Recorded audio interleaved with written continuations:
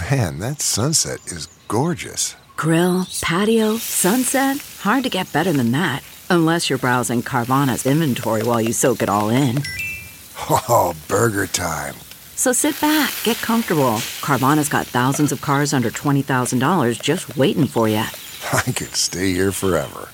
Carvana, where car buying meets comfort, meets convenience. Download the app or visit Carvana.com today. Delve into the shadows of the mind with Sleeping Dogs, a gripping murder mystery starring Academy Award winner Russell Crowe. Now available on digital. Crowe portrays an ex-homicide detective unraveling a brutal murder he can't recall. Uncovering secrets from his past, he learns a chilling truth. It's best to let sleeping dogs lie. Visit sleepingdogsmovie.com/Wondery to watch Sleeping Dogs, now on digital. That's sleepingdogsmovie.com/Wondery. Fill her up. You're listening to the Gas Digital Network. We need to roll back the state. We spy on all of our own citizens. Our prisons are flooded with nonviolent drug offenders. If you want to know who America's next enemy is, look at who we're funding right now. Every single one of these problems are a result of government being way too big. You're listening to Part of the Problem on the Gas Digital Network. Here's your host, Dave Smith. What's up, everybody? Welcome to a brand new episode of Part of the Problem. I'm your host, Dave Smith, and very happy to have returning favorite guest of ours, the great Michael Heise. Of course, you guys know Michael Heise is the founder and the head of the Mises Caucus and led the takeover of the Libertarian Party this last year in May. It's March already of the next year, and we wanted to have Michael on to kind of talk about how things are going and what's next for the Mises Caucus and for the Libertarian Party. So, Mike, how are you, brother? I'm doing good, man. I'm busier than I've ever been.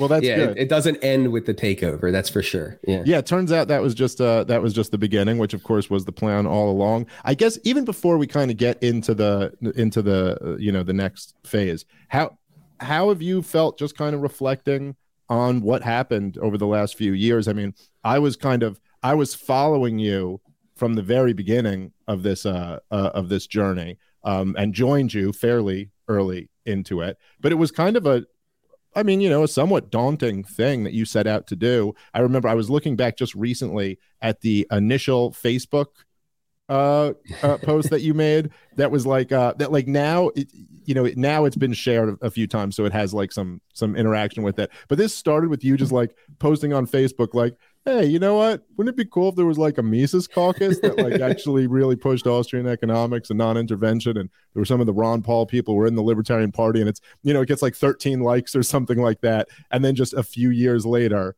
you're like, yeah, you did it. You went and took this whole thing over and like kind of galvanized this whole movement. What do you think when you reflect on that? Honestly, I try not to. Like the kind of the mindset that I take is we're storming Normandy, and there's not really time for stopping. So I mean, obviously I'm happy about it. I feel a lot more responsibility now. Like, I feel there's a lot my sense of responsibility is really heightened, and we have to deliver now. We have to kind of take that next step. So I'm really happy that the messaging has taken the turn that it has. I'm really happy that we're representing our principles and doing all those things that we set out to do.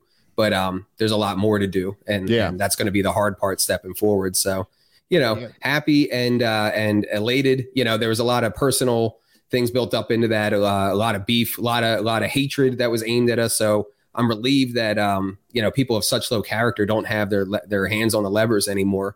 But I'm concerned myself with kind of just taking that pivot from taking the party to doing something with it. And that's going to take some time.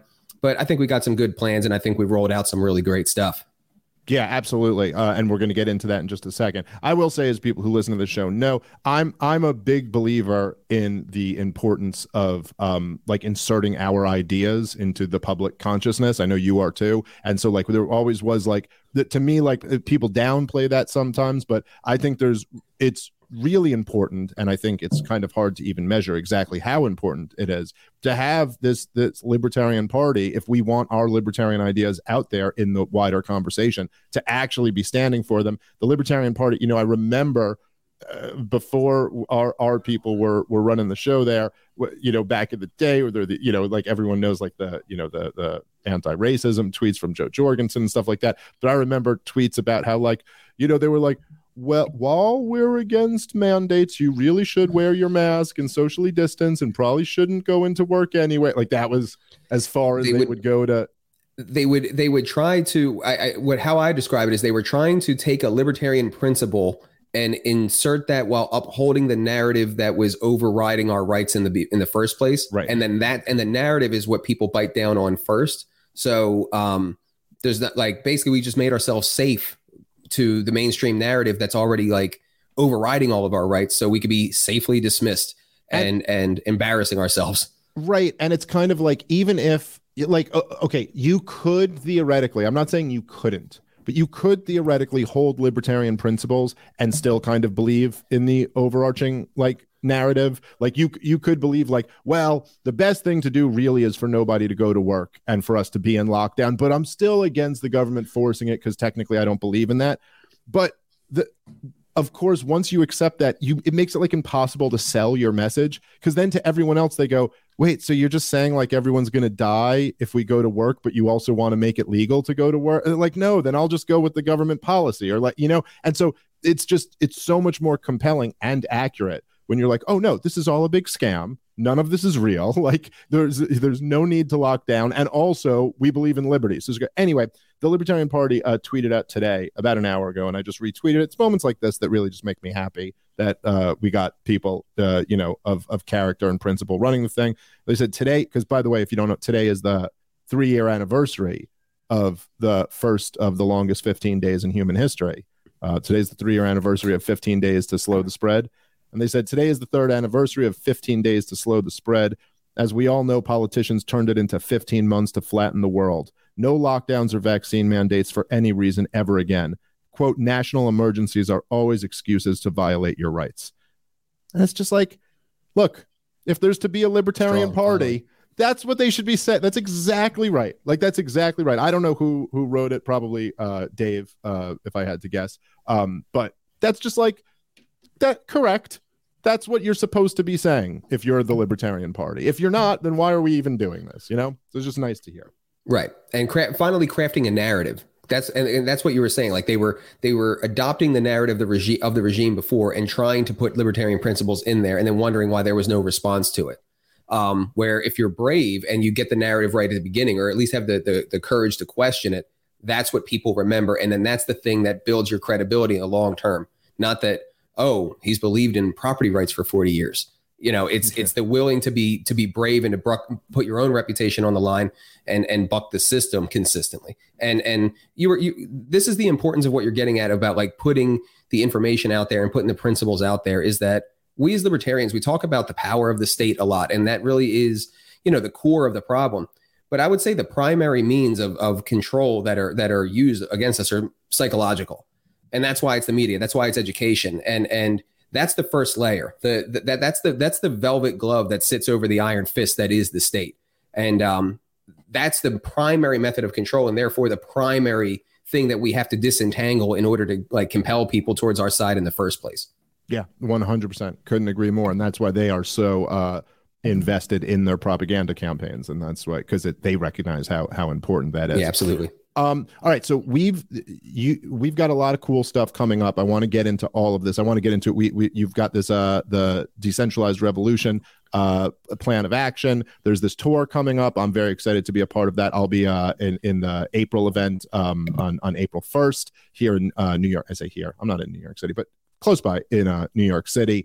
So I want to get into this whole tour that you're doing. But first, let's start with this. What do I call it? Kind of a I don't want to say a memo. It was kind of like this manifesto.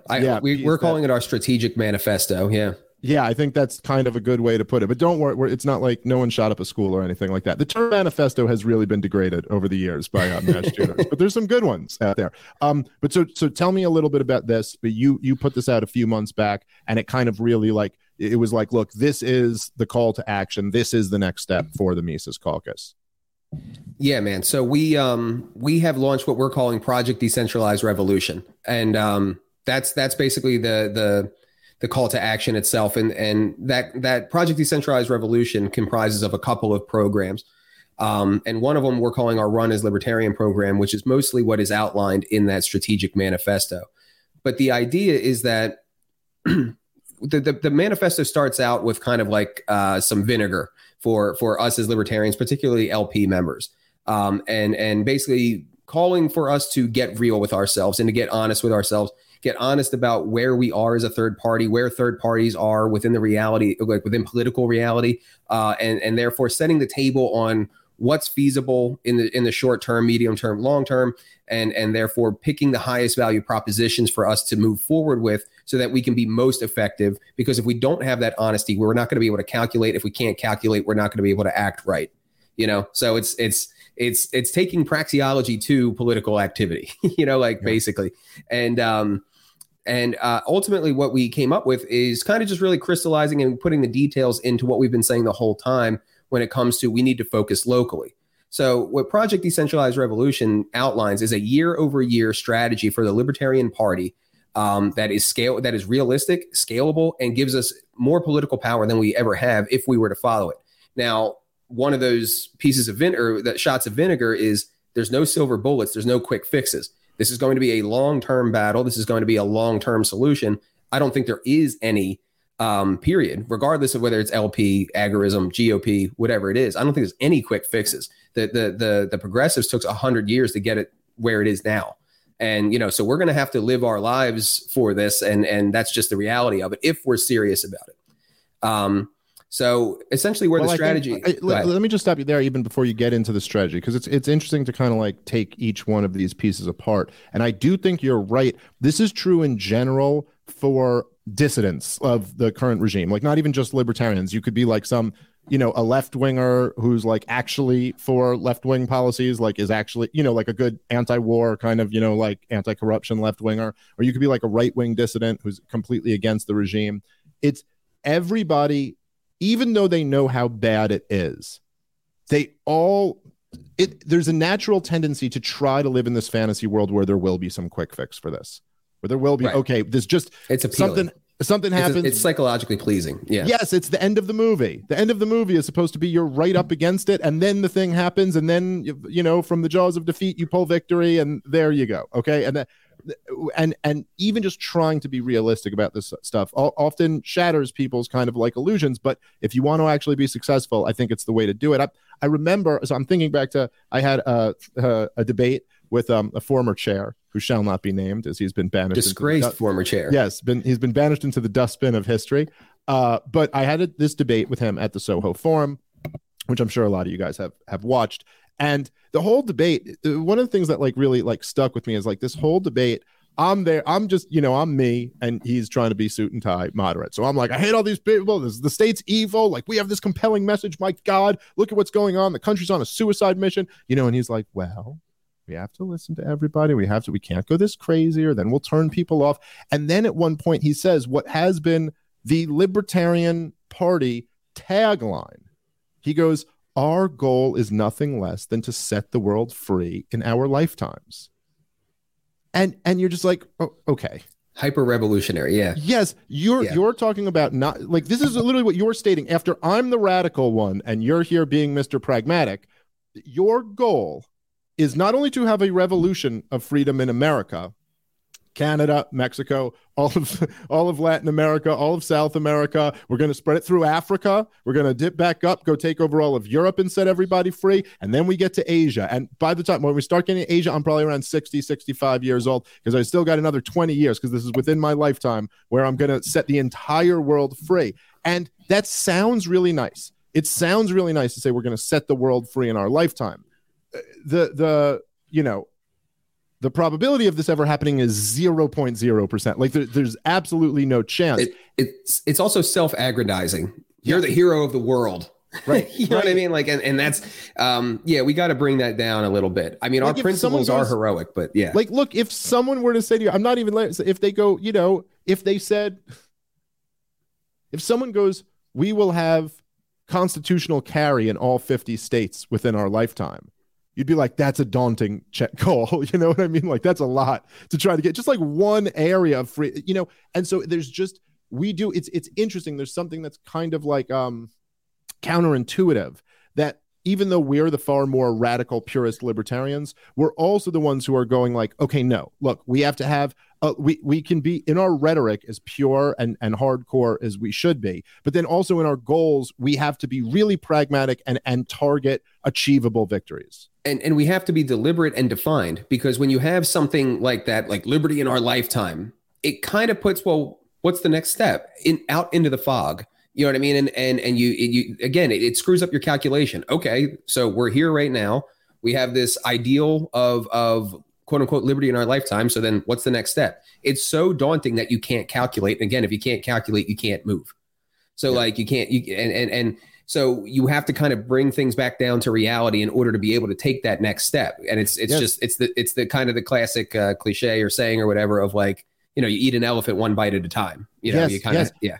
And there's something to, and it's a challenge for members of the Libertarian Party, and not even just like the ones in our camp, you know, who far outnumber the ones outside of our camp. And I know, look, I got some people within the Mises Caucus gave me pushback when I supported Blake Masters out in Arizona, and like, look, fair enough. There was, as I always said, there was an argument to it. There was an argument to like why some people thought this was the wrong move. I've given my argument on why I thought it was the right move before. We don't have to go back over that. But I remember this one thing that kind of stuck with me was there were several people who go, they go, well, if the Libertarian Party candidate is just going to get concessions from the a Republican candidate and then drop out of the race, I mean, that's an insult to everybody who volunteered and donated his money, because he just wasted all those resources. And I was just, now forget how you feel about whether I should have supported Blake Masters or not. All that aside, I'm just saying this mentality that your resources are wasted if you dropped out and got concessions, but if you finish the race and get 5%, then what? The resources like now, it's purely like emotional and in your head. And there's just a certain psychology to this that we kind of have to break out of, where you go like, no, look, what we're targeting are real victories, not pretending that money wasn't wasted because we ran somewhere. Right. And especially the caveat that I'll give to that is there wasn't ballot access considerations in that race. And I think that calculus would flip if there were. But yeah, there was not ballot access considerations in that race. So I agree with you. And I think what you're touching on there is that part of what fuels politics, especially today, is you have your in-group and your tribe, and you have your out-group and your enemy, and you are united against them, even if things are not necessarily totally internally cohesive or united. You have to preserve the in-group no matter what. And I think that is a tendency in all sectors of politics, even libertarians. And, so I think people are still have that tendency. And again, that's something that I'm calling to break out of, that we can't be partisans. We don't have the luxury to be blind partisans, because if our call to people outside of our own groups is going to be, okay, join the Libertarian Party, but only if you're going to 100% vote with only us every time, that's it, you're a Libertarian, everybody else has got to go, everything else has got to go, when we don't really have much to offer in terms of helping these different in-groups destroy their enemy or threaten them to be destroyed themselves, then, that's not really a good pitch. We're going to have to be a little bit more accommodating to kind of earn their trust. And the word trust is prevalent in that document.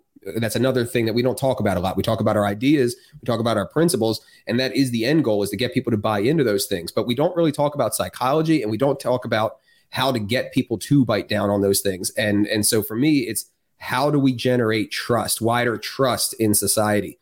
I think our plan does that. All right, guys, let's take a moment and thank our sponsor for today's show.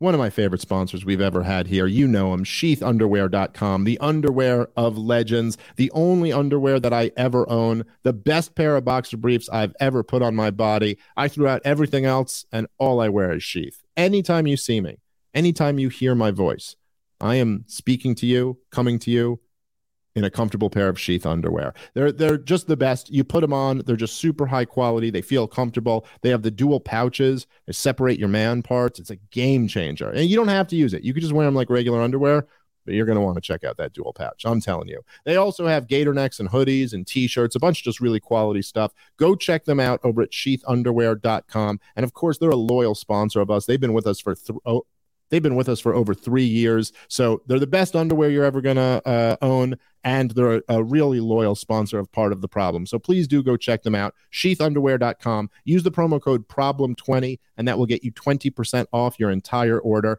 Sheathunderwear.com. Promo code problem20 for 20% off. All right, let's get back into the show. So let's get into the plan. So what is it? So we've been talking a long time now about we have to run local, and that is true. But again, even that's kind of vague and out in the ether. So we have to really drill down and say, what exactly are we doing? Okay, we have to run for city council, mayor, and school board, sheriff, and judge. Now, sheriff and judge is county level races. Even that is a little out of our pay grade. We should seek it. But really, that mayor, school board, and city council should be the primary thing that we are running for. That's what the most amount of our effort should be going for. And then even then, you might say, well, Philadelphia, you need to raise about $1 million or more to win. And so even the big cities, this is rough. We need to be running for these races in as many places as possible where it's as realistic as possible. So then what exactly do I mean by as realistic as possible? We can use data to generate that answer. So like in my state of Pennsylvania, for example, we have an awesome guy here named BJ who has done the work to basically look at all the municipal level elections that happened in the last election. And he found that there was literally dozens of city council, mayor, and school board seats that the entire race had 50 votes or less in them. I don't mean the winner got 50 votes. I mean the entire race had 50 votes or less in them, and sometimes 10 or less. So you can create now from a state party perspective, you can get that data and say, okay, we are now going to run a campaign to recruit people for these positions. We want you to run for city council no matter what, but these ultimate low-hanging fruit positions that are of consequence with 50 votes or less are depending on what the bottom rung, maybe your state it's 100 votes or less, but you get my point. And really target those races. So now you have the beginning of an actual political strategy, because if you were to go into the state parties by and large right now, the culture in terms of politics is, well, just run for something, man. We're just trying to get on the ballot, man. And there's just no direction. There's no aim. And again, if there's no aim, you can't calculate. If you can't calculate, you can't act. So it's really about bringing praxeology into this.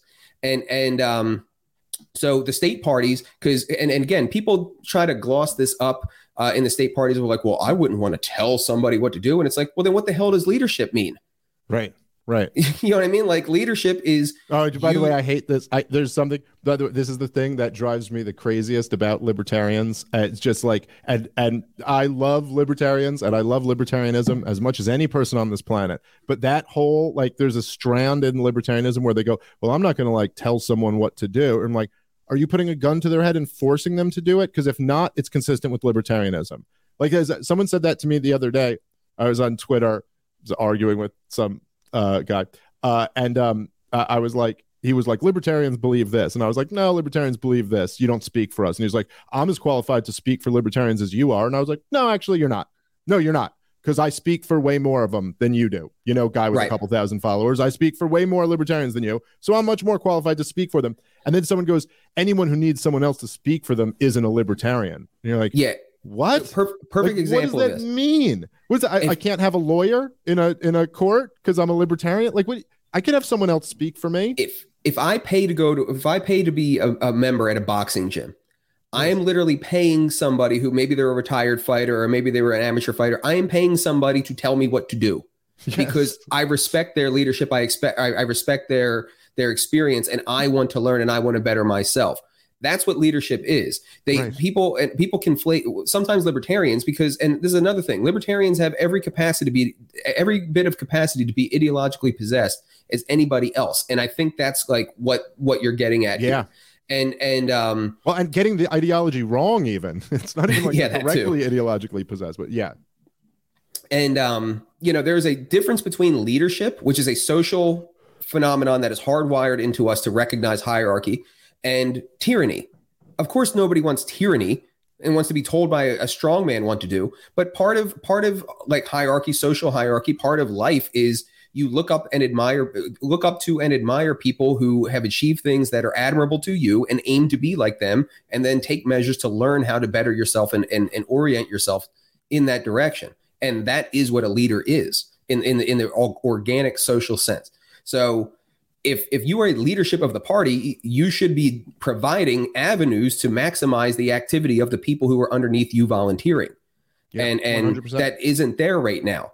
And if you don't even have a political strategy, then you don't have a fundraising strategy. If you don't have a political strategy or a fundraising strategy, you don't have a recruitment strategy. The recruitment strategy is, well, we really fucking like property rights. That's the recruitment strategy. That's not enough. That's not compelling enough. Yeah, no, certainly not on a level that's scalable to like really get a lot of people into this. I also think that there's been state parties before, and actually you kind of like schooled me to this a little bit, where I remember in the old guard in Pennsylvania, where they kind of had this strategy of like find uncontested races, throw candidates at those races, and then say, look, we want a race. And a lot of these one of them. I won. Yeah, right. It's a lot of these positions were like, the dog catcher is the kind of like go-to joke on them, but it was constable, which there are states where constable matters. Pennsylvania is not one of them. Right. It was constable and elections inspector. And I resigned because it's useless. Right. It's useless. And they spent tens of thousands of dollars to send physical mailers to get people into these positions so that they could pad their numbers and say, we have the highest number of elected libertarians. You realize that it's just like, oh, wait, no. Okay, there's some more detail to this. If you're spending $30,000 to get people elected to, or $60,000 to get people elected to positions that don't matter, that don't have any impact, and then you can sit there and literally the result you have is that you have a talking point that you can brag about and say, we have the most elected libertarians in this state. You're like, okay, but if this isn't translating into any victory for liberty, what is that? Contrast that. You're racist. Right. Contrast that to having two sheriffs in a state. You got two. There were a few sheriffs, not I don't believe members of the Libertarian Party, but there were a few sheriffs around this country who were real heroes in 2020. I highlighted a few of them on this show who straight up said, we will not enforce lockdowns. We will not enforce mask mandates. We will not enforce, whatever, people being deemed non-essential. These were heroes who protected real people's real liberty in real life. You get a couple of those in your state, you've done more than having every single election inspector. The same thing happened in Illinois, I want to say a month or two ago. They were putting forward some hardcore gun control measures, and like the majority of the sheriffs across the state were like, nope. And if you're one of those people who live in that state, and again with your COVID example, you're pretty friggin' grateful that you have a sheriff with some balls.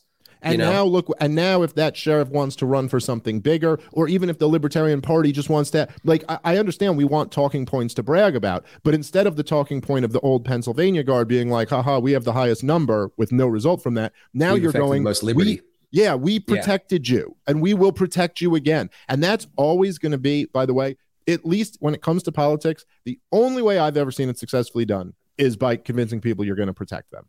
That's like what every single politician attempts to do, is to convince people that there's this external threat to them and we're going to protect you. And it is true. We're just the ones who recognize that the external threat are the politicians. Yeah, absolutely. So you start off with this bottom rung of people to these local level positions with teeth. And the teeth comes from the 10th Amendment. Like, again, our whole thing is about nullification and decentralization. So the 10th Amendment, you can do whatever is passable by the locality in there.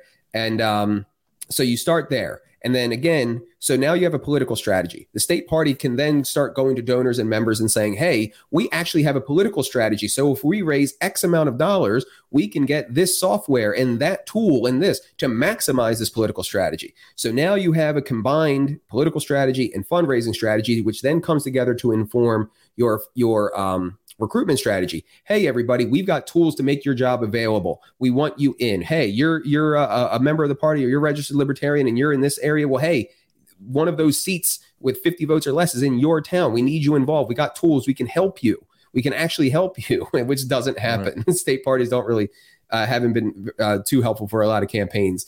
And, so that all of that comes together to actually cover all of these bases. So then so then the question is for the Libertarian Party, what is the highest value propositions? I would argue that it's one, these local level races of high impact, and then B, ballot access, or two, ballot access. So then you might ask the question, well, you don't have local level elections every year. So what do you do? And we've got a strategy for that again, maximizes the effect of and the aim at local level races while trying to also maximize for ballot access. So in most states, in the years that you don't have local level races, you're going to have your Senate races and your state house races, and every 4 years, your governor's races. So what you can do is what we advocate in that document is that you run for state house. Now, if we have to level with people, you're not going to win state house. Like it's happened. It's rare. They don't win re-election. You're not going to win. Most likely you're not going to win. However, that does not mean that there's not a goal for it, because if you run for state house, the district that you're running in must necessarily comprise of the locality that you would otherwise be running in if you ran local. So take your state house race, aim the entire thing in your locality. Knock every door that you can in your locality. Make friends with local level elites, church leaders, community leaders. Get on a committee. Do all of the work to make yourself a known quantity, because generally speaking, you're not going to be getting elected to anything if you just come out of the ether. You have to be a known quantity in your community. So that's a big component of it too. But if we level with people and say, listen, your goal here, you're ostensibly running for state house, but really you're building up to your local level race that's realistic. That makes it much easier for them to win. But this also then gives your Senate candidate who's shooting for ballot access, or your governor candidate, a framework by which to campaign. They can then say, oh, there's all these state house races that need support. I will go and help them collect signatures around the state. They get signatures for me. And then this minimizes the amount of money that you have to spend, because most of the times the parties have to spend money just to get on the ballot, and then they're spent by the time they ever get to the general. We did this in Pennsylvania. We had an all-time high number of state house races. They got signatures for themselves and the governor at the same time, and we got on the ballot for free in the first time in our history. And then they went on to maintain minor party status here in Pennsylvania for the first time ever in a midterm election. So you focus locally, you maximize for trying to get ballot access, and the state house races become farming systems for the local level races. Okay. And then, I just completely agree with all of that. I think to me, this was kind of like, this was always like the broad strokes ideas that we had talked about, but I really like you guys kind of like how you kind of flushed it all out here. Like, this is the path forward for the Libertarian Party. And then in terms of like statewide and national, races, what do you think, which you talk about in the paper? I'm just setting you up to say this, but so what do you think, what's the goal of someone who's running for Senate, or someone who's running for president or anything like that?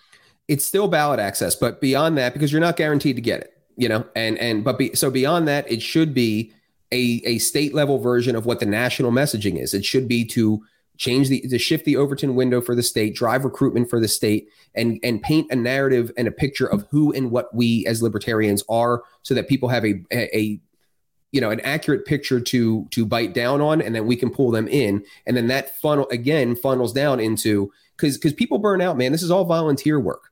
It's hard. And so if you don't have something realistic, people are just going to eventually throw their hands up and say, what the fuck am I doing here? I have kids, or whatever. And so you have to get out of that trap. So if we get them excited about the ideas, funnel them in, and then give them some realistic work that actually has some viability to it, now you start to win. And if you can kind of create a culture of winning and an attitude of winning, it starts to become a self-perpetuating cycle.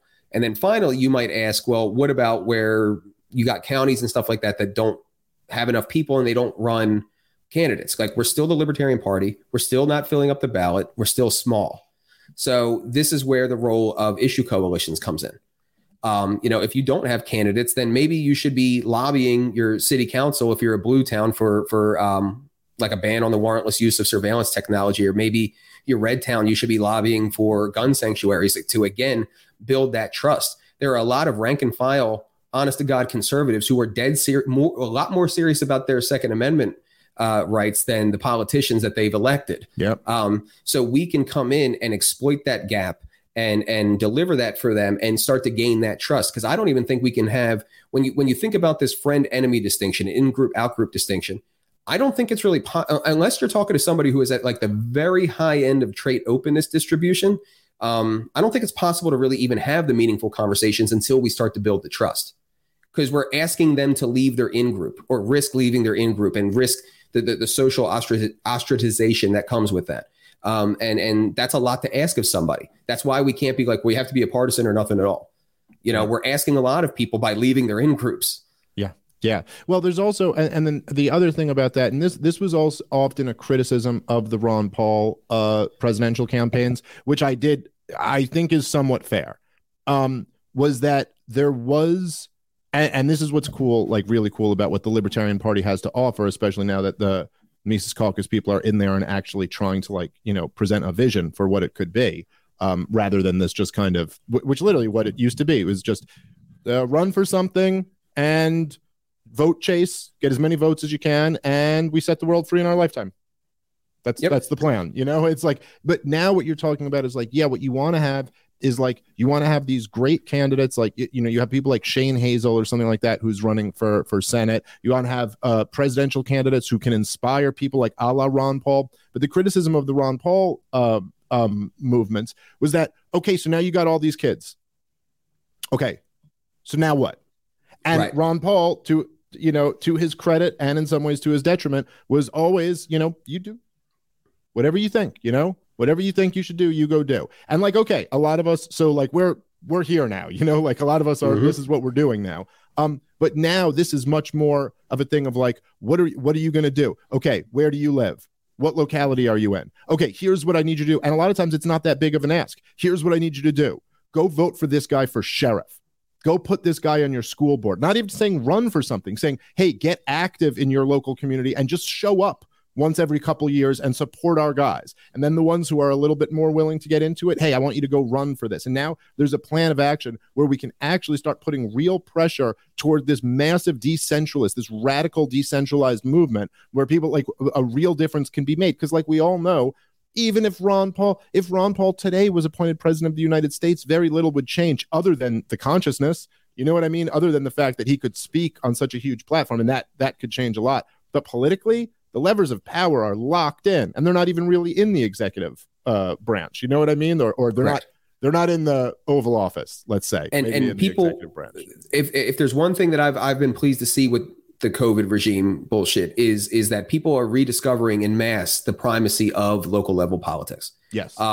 You saw all these moms flooding school board meetings because of the mask mandates or the school shutdowns. And now you're seeing it maintained, through like the CRT stuff in the curriculums and the child sexual like propaganda and stuff like that. I think it's a damn shame that it took, child sexual stuff for people to realize that they're being propagandized by the government. It had to go that far to the extreme before people said like, well, wait a minute, what about the history? All of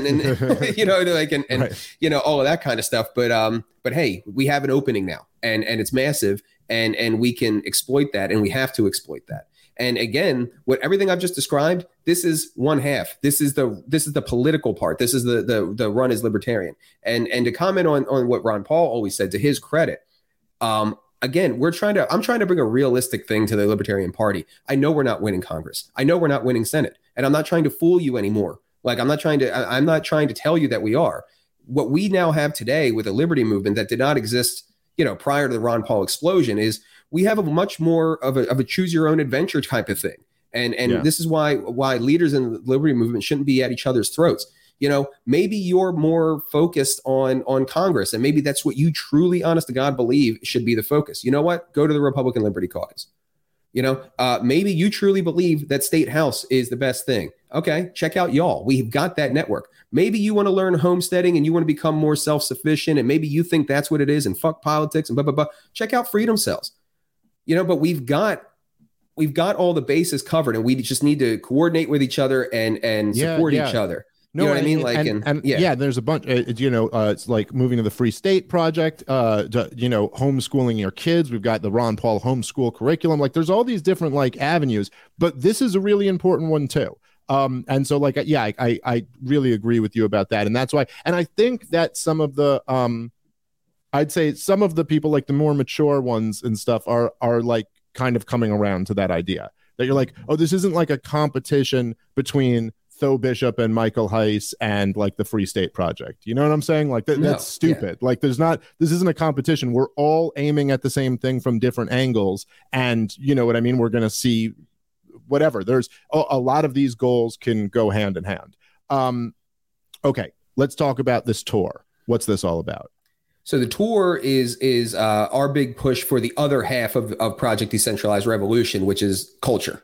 We're not dumb to that. We're not claiming that politics is the end all be all of what has to be done here.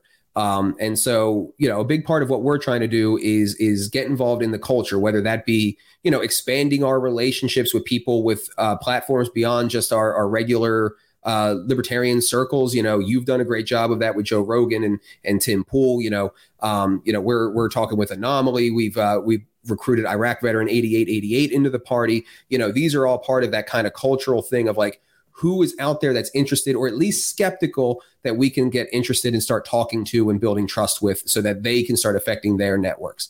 The other part of it, though, is that I am thoroughly convinced that regardless of what the strategy is, whether it's LP, whether it's GOP, whether it's agorism, whatever have you, all of them are destined to fail if we do not have a robust community that gives a shit about each other. And we have to foster that while at the same time doing the work. So the tour is really, it's 2023. It's the year before the presidential cycle. We're this is the most boring and least engaging part of the presidential cycle.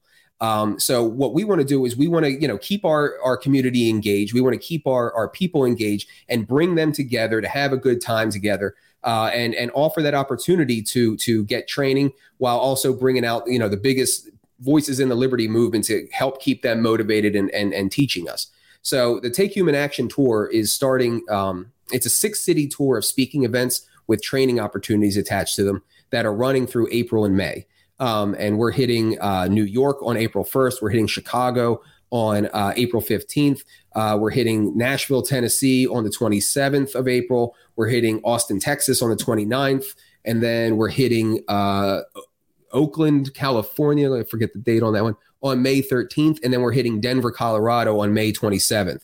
And, we're bringing out, the entire, like almost everybody you can think about, and no two events are the same. We've got you and Maj and Tom coming to New York.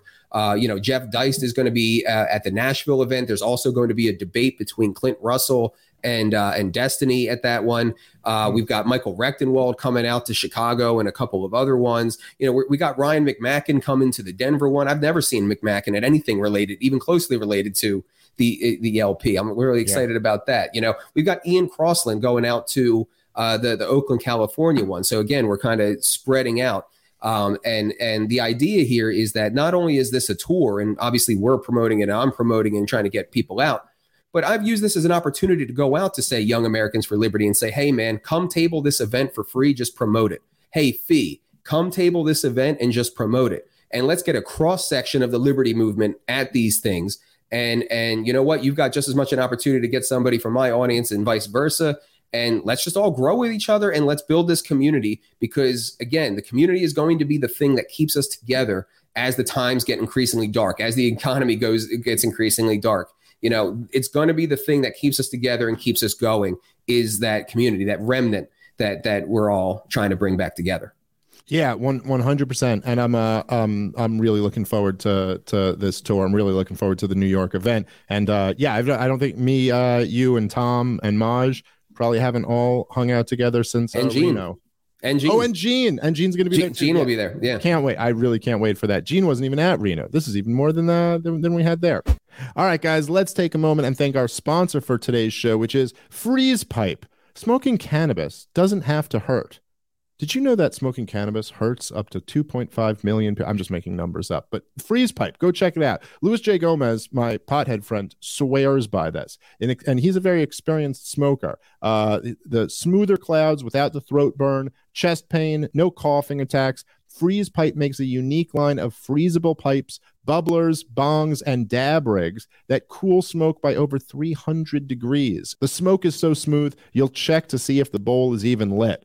The secret is freezable glycerin chambers that come on every piece. Pop one of these chambers in the freezer for 1 hour, and as smoke passes through, it's instantly chilled for a dramatically smoother and icy experience. Think larger clouds with zero chest and throat burn. Finally, no more coughing attacks and no more water chugging after every rip. Just an elegant smoking experience that'll change how you light up forever. All right, start smoking like royalty right now without paying a king's ransom. Shop now and enjoy free shipping at freezepipe.com. And if you use the promo code POTP, you'll get 10% off your entire order. That's freezepipe.com, promo code POTP for 10% off your order. Order today and say goodbye to harsh smoke forever. All right, let's get back into the show. Okay, and then, by the way, because you just said a few times that there's this training attached to it. So, like, if you could just specify on that a little bit more, like what training is going to be available. So it's candidate training. So now everyone needs to go to takehumanaction.tour.com, and that's where the tickets for all the different events and all the details of all the different events are, takehumanaction.tour.com. But you've got the speaking events on Saturday with a hangout and meetup afterward. And then we have candidate trainings that are completely free to attend the day after. So like in New York, Larry Sharp is going to be running a campaign training. The Grassroots Leadership Academy is going to be hosting trainings at a couple of these other ones. But then like we've got Kelly Cardin, who is an elected libertarian to county commissioner out in California. Aaron Lamb is going to be doing training in Denver. He beat a long-term incumbent for mayor in Keensburg, Colorado. So these are people who have already done the work, who have created their own training modules. So again, we're bringing the community together. We're trying to have a good time. We're trying to run education and then also train and be serious about the work. Yeah, no, this is just absolutely great. And it really is, like, to me, it's really a breath of fresh air compared to like the previous, like LP regime. And it's interesting to see kind of like the change. Like I said before, it's like this is kind of like what we always talked about when we would say there was kind of this before the Mises Caucus came into the existence, before you manifested that. There were two major caucuses in the Libertarian Party. I mean, there were always like several, but the two big ones were the pragmatists and the radicals. And the pragmatists don't exist anymore, but they, just got stomped into oblivion. And the radicals are still there, I think, or whatever. But there was something kind of funny, and not saying that every member of the caucus like fell into this trap, but there's something about like the distinction between like it's like, well, do we want to be pragmatic or do we want to be radical? And what we would always say is like, we need like radical pragmatism, like that, or pragmatic radicalism. Like that's what the Libertarian Party really needs to be. There's this one, because you can always see like the worst of both worlds, where there's like one like form of pragmatism is like, well, I'm not going to say we need to repeal the whole war on drugs, but let's legalize pot. That's like Gary Johnson. It's more pragmatic if I just say this because it'll be unpopular and it won't get us as far if I say the whole thing. And then there'd be like these radicals who are like, we want to abolish driver's licenses. And you're like, okay, that's radical, but it's stupid, It's and a like spectacle. Yeah. Right. Like you're being radical on the dumbest thing to be radical on. And now you're just dismissed and you didn't even talk about anything that really matters. And so this is much more of a like, no, look, we're not giving up 1 inch of our principles, but we're also going to attack this thing in the most pragmatic way. And I would just say to kind of like, it almost I would think would have to be, just by the empirical evidence, undeniable that this whole vote chasing strategy is a complete failure just by the fact that we took over the party. Correct. Like, you have Gary Johnson in 2016 gets what they all brag about, the highest vote totals. The highest vote, it's like, and he did. Now, one of the things, you've mentioned this before too, I think that I personally, I've always said this: votes mean nothing to me. They mean less than nothing to me. How many? I mean, look, I understand like maybe there's like ballot access or getting on a debate stage considerations or something like that. But just how many votes you got in a losing effort, I don't even understand why the number should mean anything. So here's how I'll expand on that. I wouldn't say they mean nothing to me, but they're a lower order consideration. And just the way that, just the way that value is ordinal. Again, you have to calculate before you act, and your actions have to be arranged. So the highest value action is the thing that's going to get the most of your attention and your focus and all of that. And that's for me, local level elections and organizing this whole thing, towards maximizing that outcome. So if you know, it's a false dichotomy, but if you were to ask me, okay, well, do you want 6 million votes and you know, 10, like a lower number of members to draw from to like recruit for these offices and supporting these offices? Or would you want 1 million votes, but you inspire way more people who happen to be from a more narrow demographic? Give me we need people very badly. You know what I mean? Like give me the people who are motivated to do it. Well, and it's not yeah. Like I understand what you're saying. Like it's you could argue that it's a false choice and say, oh, hey, I want both. Like, okay, fair enough. But you're saying if you had to choose, and that's not a made up, like look, Harry Brown, when he ran for president in 96 and in 2000, generated more members than Gary Johnson. He got a fraction of the votes. He got Gary Johnson. 4.4% of the vote in 2000. And the party had made, when adjusted for inflation, more money than it's ever made and had more members than it's ever had.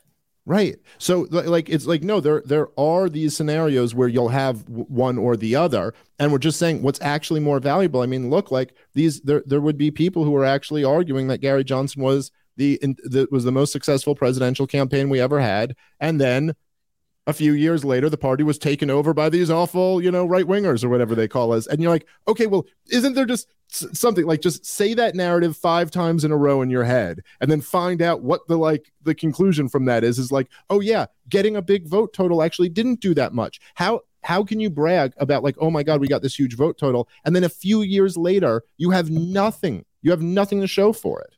Yeah. And here's the thing though, is that they're telling the truth according to how they view success. Their metric of success is completely different from yours and mine. So like, for example, there are people who are like, the Joe Jorgensen campaign was a success. And one of the metrics that they might use for that is, well, you know, she had a really cheap price per vote. And if you care about votes, that's a legitimate statistic. That does matter. But then what I always pointed out was, okay, she made like $3 million, a little bit more than that, spent that. And now we got 3,500 members came in off that. So what's the price per member? Right.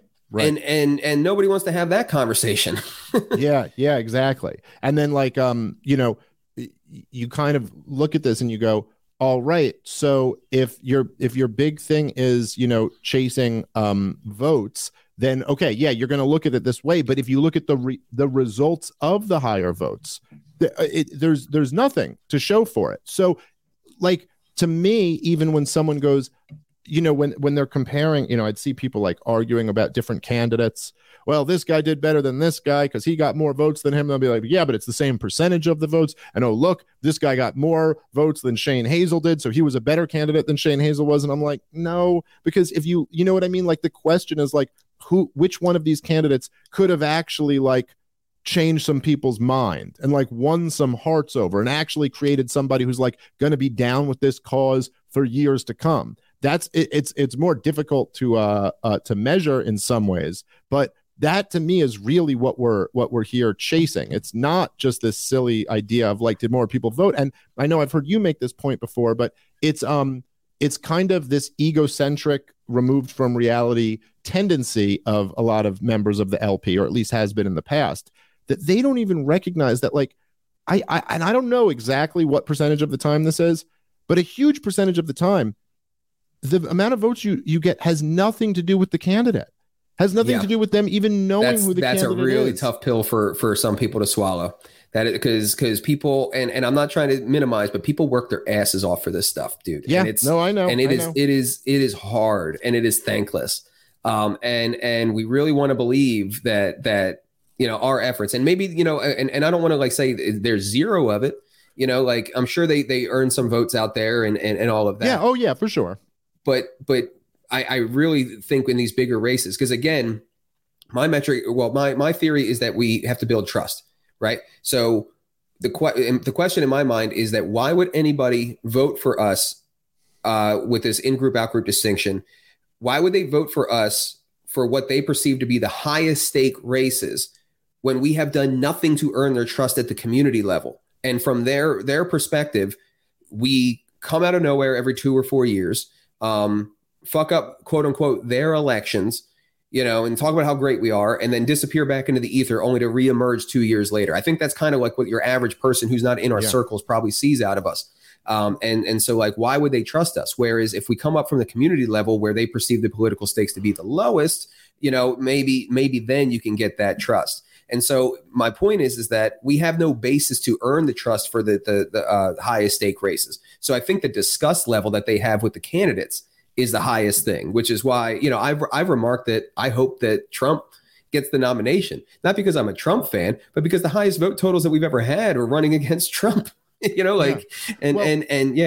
Well, it's kind of impossible to know for certain. And like, it'd be really interesting if we had a time machine and you could go back to 2016 and instead of Gary Johnson, Bill Weld put on the ballot like Joe Schmo, you know what I mean? Just like name L next to him and see what the difference is and how many votes they get. And I got to tell you, I think when Donald Trump's running against Hillary Clinton and on your ballot right next to him is someone else, L, they're going to get some votes. And I do think that's a huge factor here. And the same thing with so many of these Senate races and House races, where there's just so many people today who are disgusted by both parties that they click off the other guy's name. And in many cases, it's really no comment at all on whether that person even introduced the idea of like what we're here talking about is freedom, and that, hey, there's this party, and hey, there's this group, and hey, you can it's just, it doesn't represent anything, like in many cases. Now, I don't know exactly what percentage of the time that is,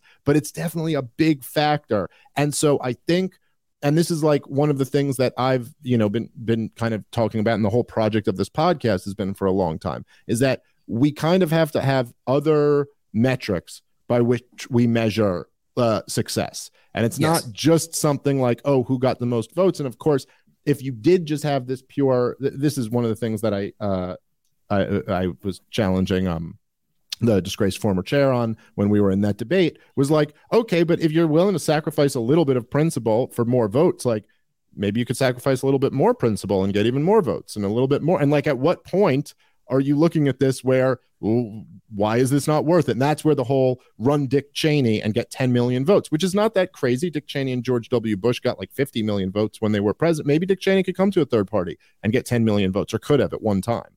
Certainly not anymore, but could have at one time. And you go, so why not? And even there, I was just kind of trying to goad him into admitting that there has to be somewhere that you draw a line and go like, okay, well, if you're over that line, then we can't. You know what I mean? Like then the payoff is no longer worth it. And so you can just kind of like abducto absurdum this thing down to a point where you're like, yeah, just vote chasing is nothing. Then you're Donald Trump or Hillary Clinton or whatever. The problem is that what we would consider to be the proper metric is a little bit harder to gauge. Yeah. Because it's something like who is productively who is reaching the most people in a productive manner that alters their worldview. It's something like that. You know what I mean? Like, and that's tough. That is a tough calculate. You know what I mean? Like, yeah. Although at the same time, and this is one of the things that was kind of gratifying about the whole, Reno reset, is that this is kind of what we were arguing the whole time, is that we're like, no, we're doing this.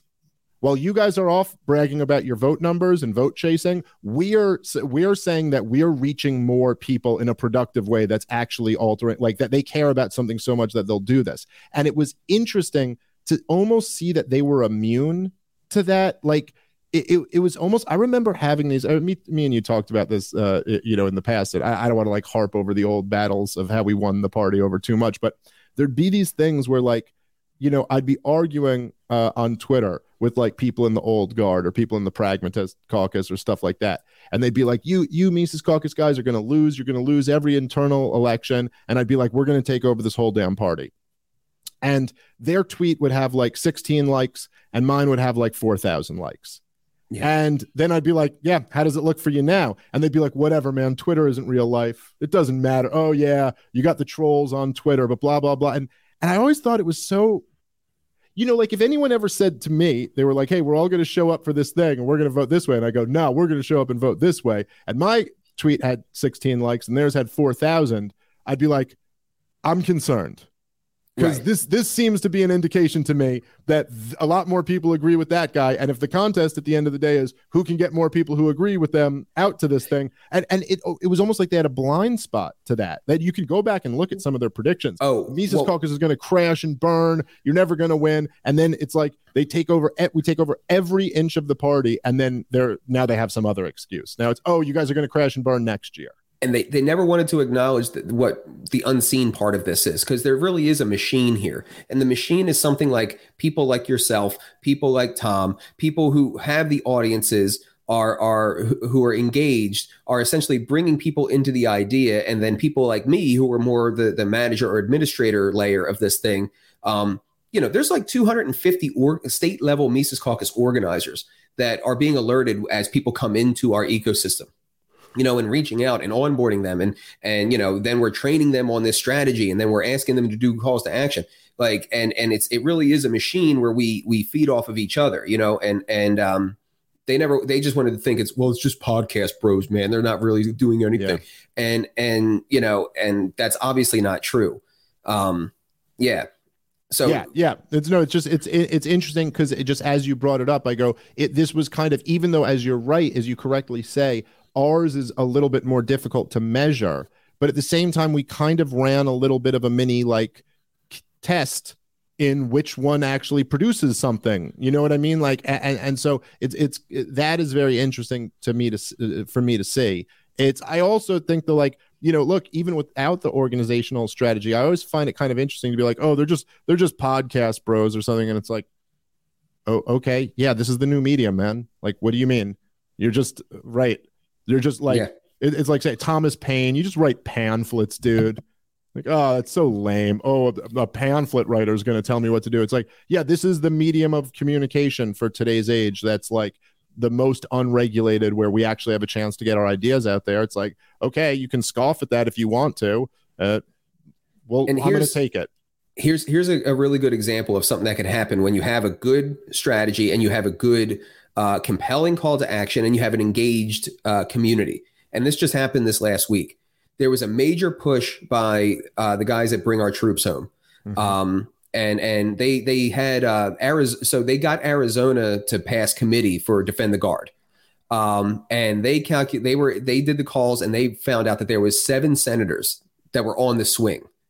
And this could really friggin' pass in Arizona. And the compelling thing there is once you get one state to do it, this is basic social psychology, is that it's the hardest thing to do is to do it first. And then it becomes possible in the minds of everybody else. They get fucking brave and it becomes safe to do it. So this is up for a vote in the Senate in Arizona, and there's only 7 senators on the swing. So like they had this huge call to action of like, we need to do calls. We need to call the shit out of them. And, we answered that call. And I'm not certain, but I suspect that the Mises Caucus people and people from our list made up a majority of people who were doing the calls. And, I got word from Diego and some of the guys over there that they think that there was about 1,400 calls between all of these senators made by lunch. And, I made calls and I had, state house staffers or state senator staffers being like, this is very impressive. Like we've gotten like 300 calls to this office today. And this could pass. And if this passes, this is historic. This is a state exerting its control over foreign policy. Yeah.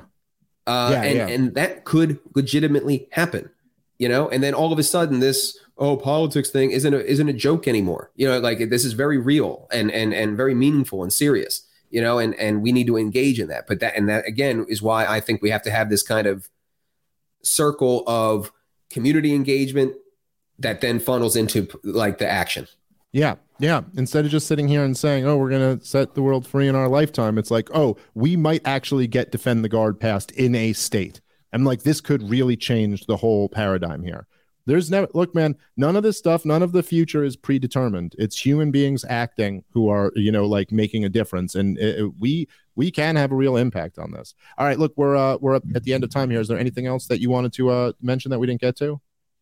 No, just check out the tour, takehumanaction.tour.com. And if you're into the strategy, go to runaslibertarian.com. So if you go to runaslibertarian.com and you sign up, we're doing 2 online trainings a month. We've got these 6 in-person trainings. There's specialized trainings for sheriff. There's people who won. There's a diversity of training from Grassroots Leadership Academy, Elected Libertarians, the Leadership Institute. And we're taking this very seriously, and we're bringing the community together. So takehumanaction.tour.com, get your tickets, runaslibertarian.com, and buy into the strategy. Hell yeah, man. And of course, once again, I'll be out at the giving a speech at the New York event, and great people all around. If you're anywhere near one of these cities, come on out, man. This is going to be a great time. Yep. April 1st. That's like 2 weeks away. So, get your tickets while you still can, and get your lunch, because you got a week left to get them before it goes out. All right. April 1st. All right. Hell yeah, dude. Always great talking to you, Michael. I always enjoy our conversations, and I'm real excited for everything that's coming up in the future. The future is bright for the Libertarian Party and the Mises Caucus. So thank you for coming on once again. We'll talk again soon. Thanks, everybody, for listening. Catch you next time. Peace.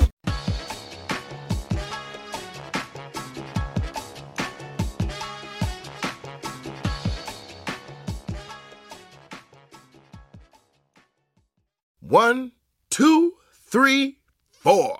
Those are numbers, but you already knew that. If you want to know what number you're going to pay each month for your car, use Kelley Blue Book My Wallet on Auto Trader. They're really good at numbers.